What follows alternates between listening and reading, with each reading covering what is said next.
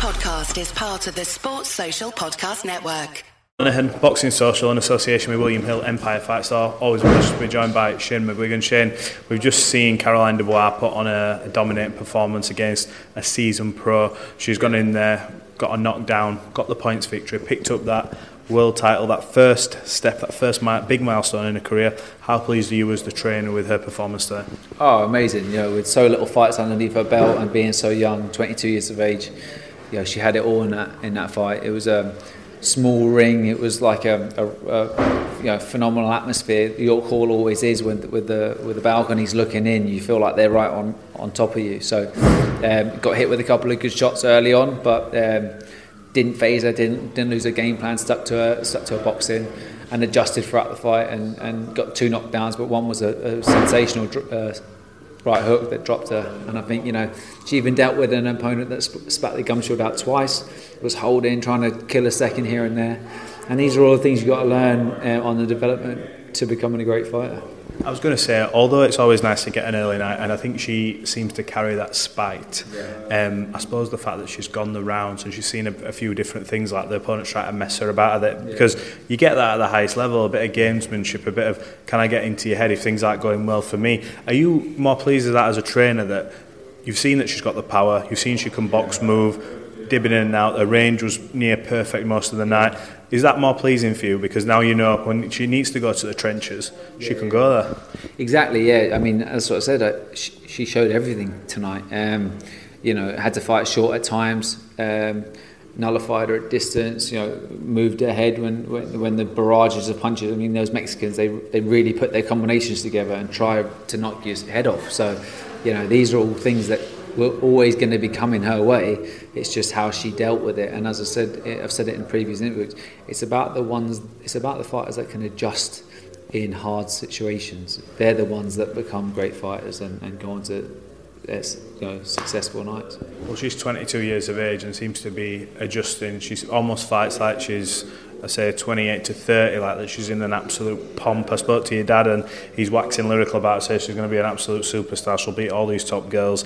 How confident are you now that she can take that step up again and start fighting what we all call like the major belts in boxing? Obviously the IBO is a great key, it's a great doorway into these bigger fights, but you're confident now that one of them big names pops up. We know she was linked with Michaela Mayer and things like that, but you're confident, chuck her in, let's go. Yeah, I just think I want Caroline to become a lightweight world champion. I don't, Michaela Mayer's at a different stage of her career. She's been a super featherweight world champion, and then she's now looking at moving up to 140 or 147. Those are the fights that she's probably chasing different opposition. Obviously, we made a big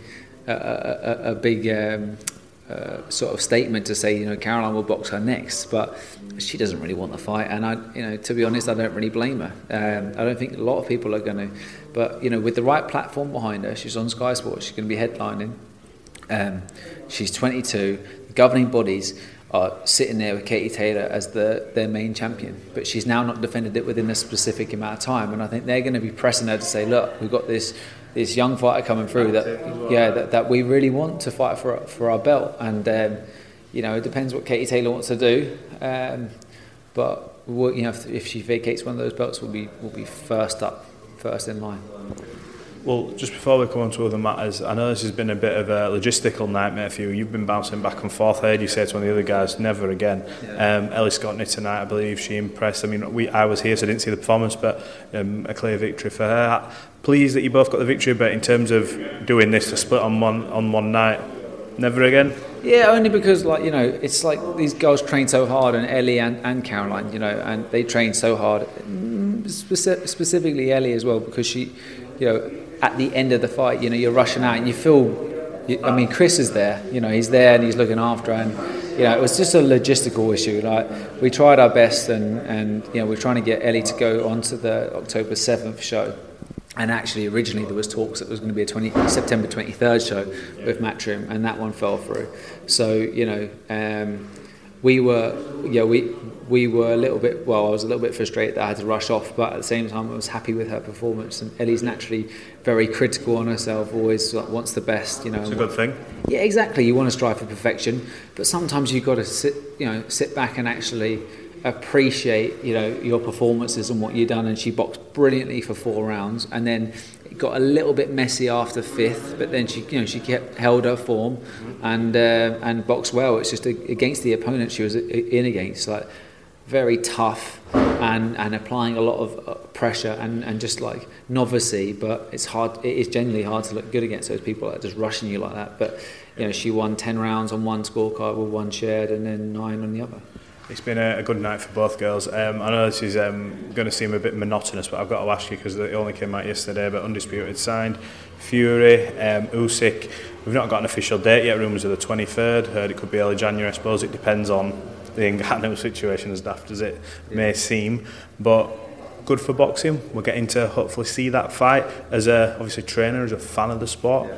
Happy that we're getting to see it. Of course, you've always got to be happy that you're going to see the big fights. I mean, am I as excited about Tyson Fury versus Oleksandr Usyk as I was when Tyson Fury versus AJ was on the horizon? No, because I feel like skill wise, Fury's naturally a boxer and Usyk's naturally a counter-puncher boxer as well. So I think they're going to nullify each other. I don't think it's going to be an amazing fight. And as someone in boxing, I want every single person on the street to love boxing, and I want people to be tuning into that fight and not get to the end of it and go, do you know what? It's not an amazing fight. Just a bit like Manny Pacquiao was versus Mayweather. This is the opportunity that we're going to get eyeballs from every single country that's going to be tuning into it, and I hope that it delivers as a fight. But I'm not convinced.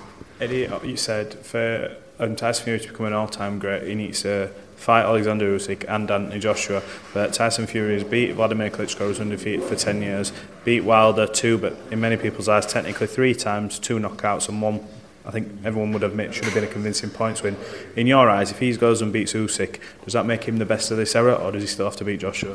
Definitely the best of this era. Do I think he's better than the era of Klitschko was a different era, and before that Lennox was a different era, and I think would he have survived? Would he have had it as easy if he'd have been boxing Holyfield, Lennox and Riddick Bowe? There's different calibre. Those fighters are different fighters. I mean, you can't go saying that he's the greatest heavyweight of all time. No, not at all. And every single era of boxing, if you look at someone like Joe Louis, he's 19 world title defences. I think it was 26 world title fights. Really, he was could have done cruiserweight in today's weight categories. So yeah, that's what I'm saying. So you just got to let them be for where they are. And Tyson Fury in his era has done a phenomenal job, but he does need to get that victory against Usyk. Whether he needs to box AJ or not really. He just needs to get that victory against Usyk. Right, and final one for me. I've asked everyone this: fighters, trainers, promoters. If you could make one fight in boxing as a fan, not necessarily from your stable, and now Fury and Usyk's over the line. You could put them together, don't matter if they're a weight apart, what you would tune into 4 a.m, pay your money for, who would it be? In terms of active fighters right now? Active fighters right now, sorry.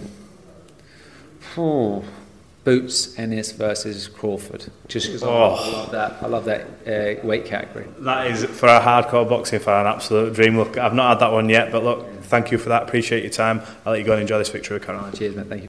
Sports Social Podcast Network.